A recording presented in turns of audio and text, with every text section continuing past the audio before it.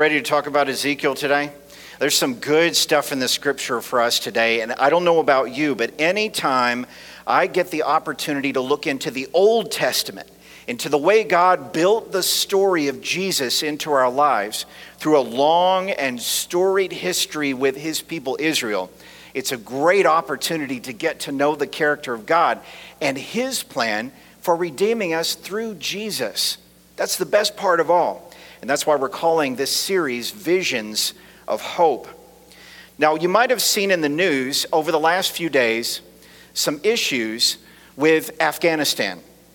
The images are disturbing. What you're going to see is people trying to climb up to the jetway. You're going to see people trying to get into the airport, trying to get into planes. And you're going to see people trying to leave the country of Afghanistan because there's a political turnover there. Now, I don't know how you feel about the politics. Church is not a place for politics. It's a place for the gospel message of Jesus Christ. And so teachers and preachers in the church, we focus on Jesus and we let the politics take care of itself. But I have to share with you personally, when I saw these images on social media this week, it was disturbing to me. And for example, it really led me to pray for not only the men, but the women and children in Afghanistan who are undergoing difficulty these days. Challenges that might even reach to the extent of taking their lives. However, it also reminded me of a time in Israel's history when the same thing happened.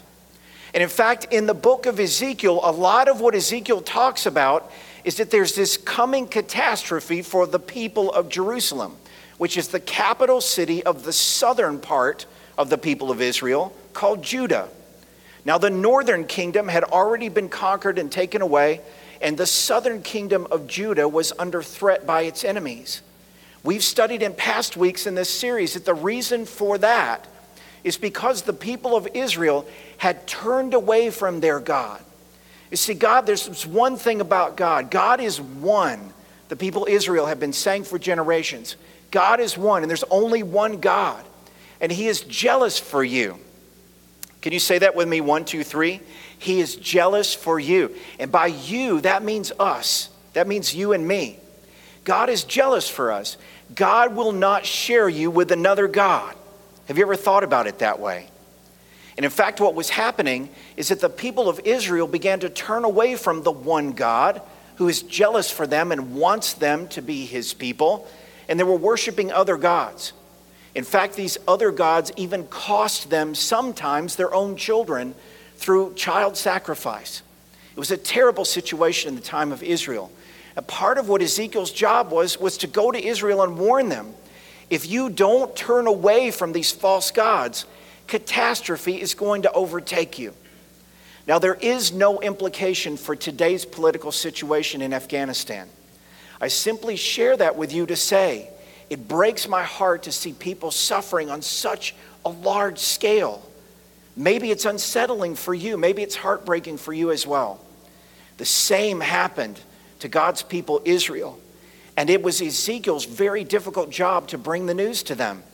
Hey, because you have strayed away from your God, the one who made you, the one who gave everything for you and set you up in a kingdom under his rule, since you've turned away from him, this catastrophe is about to befall you. You're going to be conquered by the people of Babylon. And the way Babylon would do their conquering is they would first destroy the center of where you worship and live.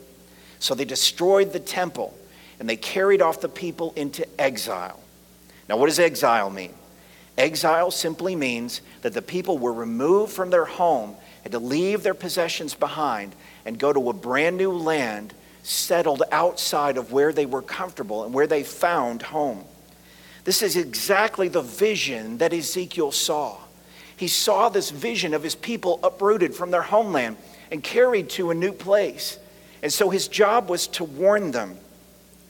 And specifically in Ezekiel's message to Israel, in this particular setting, he addressed the leadership of Israel because Israel followed the example of their leaders. Now think about this for a second. Ezekiel 34 and verse 1 says this, "The word of the Lord came to me," and me in this context is Ezekiel.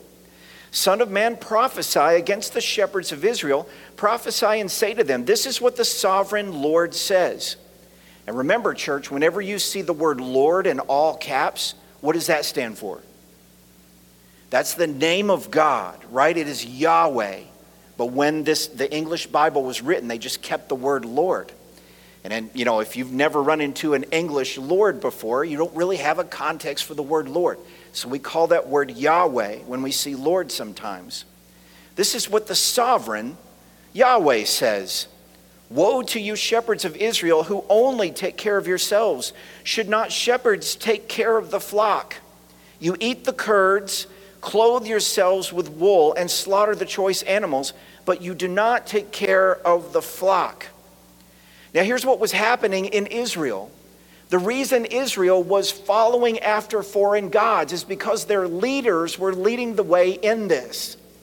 Their leaders were allowing foreign gods to come not only into the temple, but into all of Israel and mislead the people. And while that was happening, the leaders of Israel were taking care of who? They were taking care of themselves. So for example, if you reached out to me one day and texted me and said, Mike or Pastor Mike, I've got this need in my family and I want you to pray for me. And I wrote something back to you like, you know what? I don't have time for you right now. I'm watching Netflix. And let's say I was sitting on the couch at home eating curds in my favorite wool blanket. And I never responded to you positively with support. I never got back to you and said, hey, let me pray for you. I never set a time to follow up with you and come back to you and say, I care about what's going on in your life. I want to be there with you. If I didn't do those things and just simply took care of myself, I would not be executing the duties associated with my calling. It's the same that you see in the news at times when pastors and ministers in the church fall. They're not taking care of the flock in that circumstance. They're taking care of who? Themselves. And this is not a new problem, my friends. Look, this goes way back to ancient Israel. And Ezekiel was charged with calling that out. His job was to say, no, this is not the way the kingdom of God operates. And in fact, there's a proverb that deals with this idea. There was this feeling in Israel. Listen to this proverb. It says, when good people run things, everyone is glad. But when the ruler is bad, what happens? Everyone groans. It's like a national face palm. Just put your palm into your face right here and just go, oh man. Like another day in the kingdom of Israel and watching Israel fall apart. It was a terrible time for them. And they knew that their enemies were at the doorstep. And that when they were conquered by their enemies, they knew how the Babylonians operated. They knew they would lose their homeland. And they knew they'd be taken off somewhere else. But it's just like I said a minute ago. God brings the heavy but doesn't leave you there. God always has a message of hope. See, this is the ministry of Jesus. Jesus comes along and lets you experience the difficulty of your choices and the difficulty of the time and the decisions you spend following after false gods. He lets you experience that for a moment, and in that same moment, he gives you hope. He gives you hope beyond your means. He lets you experience difficulty, and he gives you hope. He lets you experience difficulty, and he gives you hope. This is not a new idea. This is what Ezekiel learned from God. I myself, God says, will tend my sheep and have them lie down, declares the sovereign Lord. I will search for the lost and bring back the strays. I will bind up the injured and strengthen the weak, but the sleek and strong I will destroy. The scripture says, I will shepherd the flock with justice. Can you say this with me? 1, 2, 3. I will shepherd the flock with justice. Now, when you hear the words justice these days, what do you think of? I don't know about you. I tend to think of social justice. Do you ever think of it in terms of social justice when you hear the word? And the idea is this. Whenever a people is downtrodden or persecuted, whenever a people is having a difficult time, and there's something that we can do to bind together to help, and we don't do that, that's a social injustice, isn't it? But if there's something that we can do to help, that is what we call social justice. This is how God sees justice. I want to share with you a scripture from Mark chapter 6, and I say that in kind of quotes because this particular instance in Scripture is actually recorded in all four Gospels. All four of the Gospels sometimes don't carry the same stories and the same instances of Jesus' life and ministry. In this particular situation, all four of them have this story. It is the feeding of the 5,000. Here's what was happening. Jesus was leading his disciples around, teaching them about his ministry of justice. The fact that Jesus is the one who pays for our sins and dies on the cross, goes into the grave, rises again, ascends into heaven, and one day he will do what? He will return on the clouds. It is not you and I who can conquer our own sin. It is Jesus and his ministry in us that conquers the power of sin. Amen? It's his work in us. It's not us overcoming sin. It's God's work in us, giving us hope. Jesus demonstrates it with his disciples in this way. He leads them through the countryside, healing, teaching, preaching, and providing. In this one circumstance, people were loving the message of the kingdom of God from Jesus and were following him places, even to the point where they'd passed where they brought food to take care of themselves. They loved the message of the coming kingdom of God so much, they forgot to pack extra lunches. And so they found themselves in the countryside following Jesus by the thousands. And there wasn't anywhere to go eat. They couldn't pull the taco truck up. There was no food truck that they could go to and get lunch from. They didn't have a cooler where they could pull cool drinks around behind them. They had no provision, no food, no water. And the scripture says that Jesus shows his disciples this scene. These people following him and loving and consuming the good news that he gives them. That it is not up to you to earn your salvation, but it is a free gift of God through my work, my being Jesus. They forgot about their food. But then they got hungry and they got weak. By this time, it was late in the day, so Jesus' disciples came to him and said, "This is a remote place. This is removed. There's no food anywhere," they said. "And it's already very late. Send the people away so that they can go to the surrounding countryside and villages, buy themselves something to eat." But Jesus answers this most provocatively and mysteriously. Can you say these words with me? Read it on the screen. You give them something to eat. See, Jesus operates like a shepherd. Jesus operates like a shepherd who leads sheep. Now, can sheep feed themselves?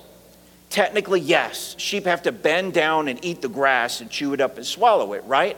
But somebody has to lead them to the grass.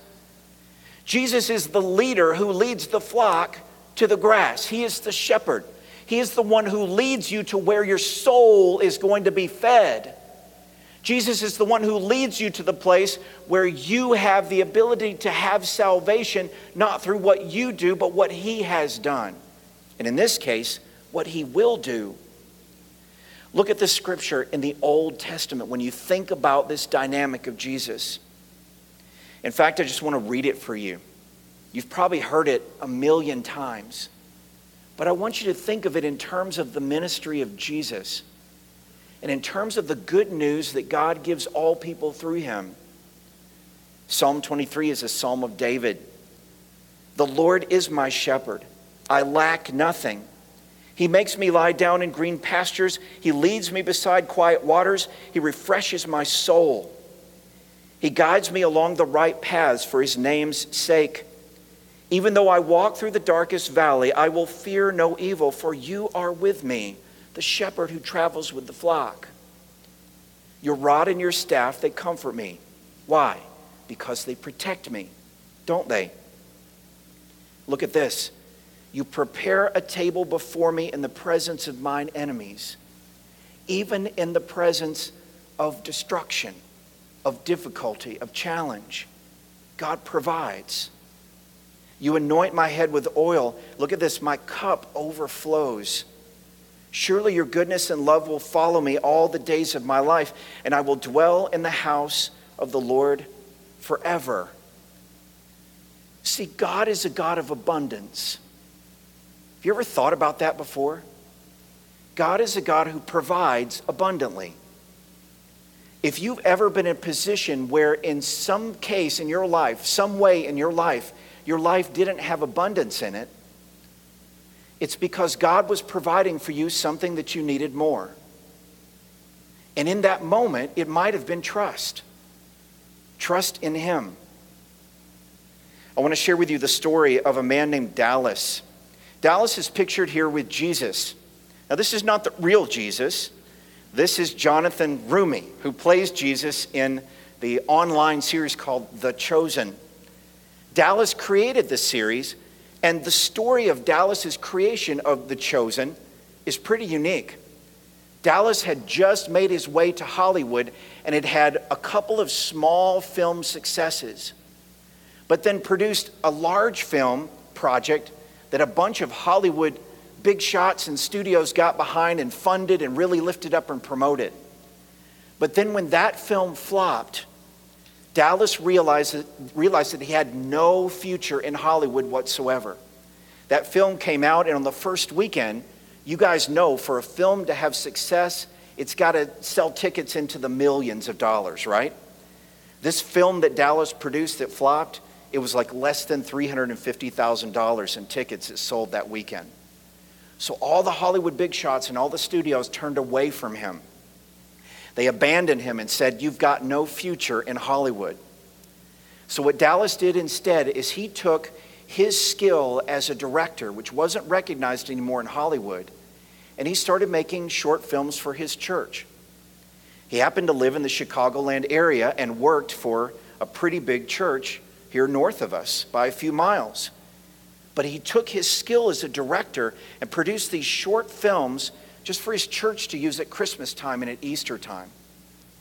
What was interesting about this situation is that little bit that Dallas had to offer the world, those short films that weren't funded by Hollywood and weren't set up for great material success, got in the hands of someone who had a streaming service and thought, you know what? If we could crowdfund this producer, this director, we could create a series that could change the world.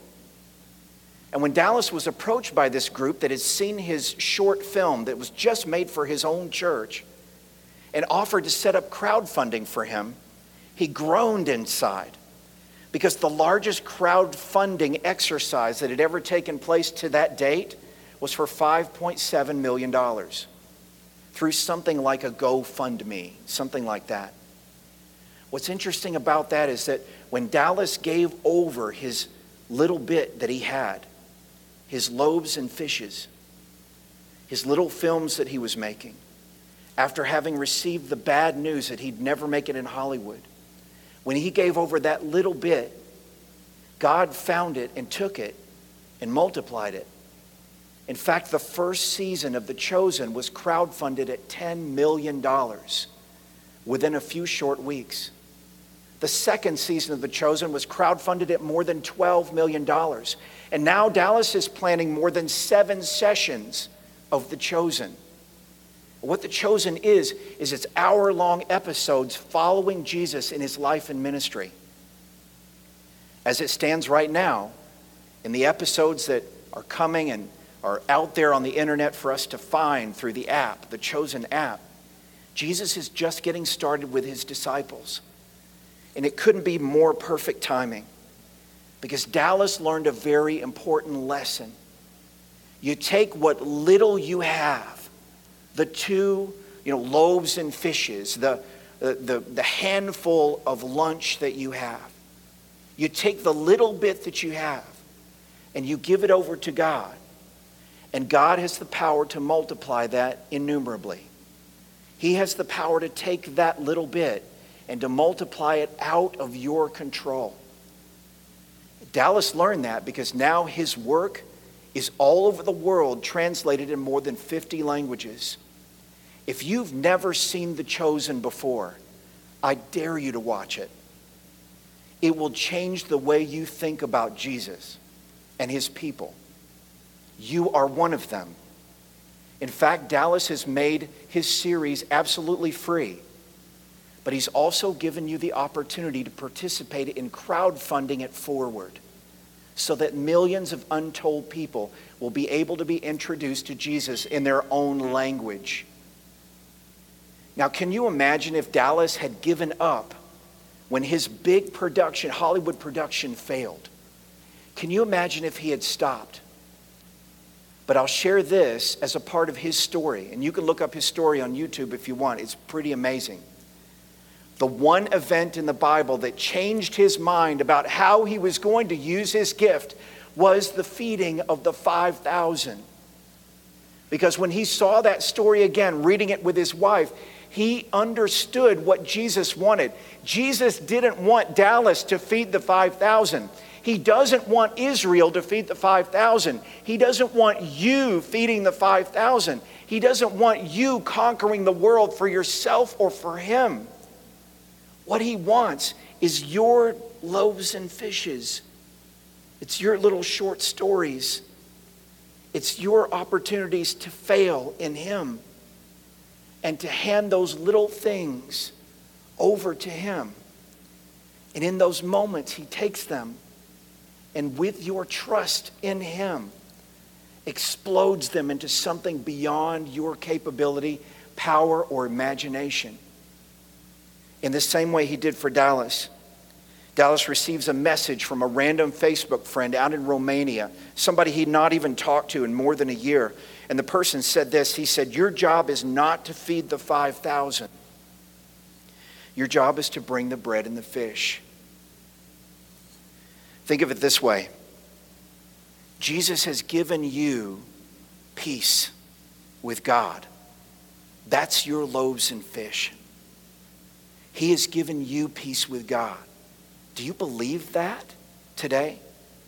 Do you believe that there's something that still stands between you and the God who made you?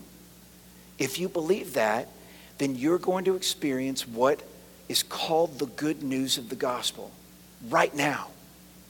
My friend, listen. Listen.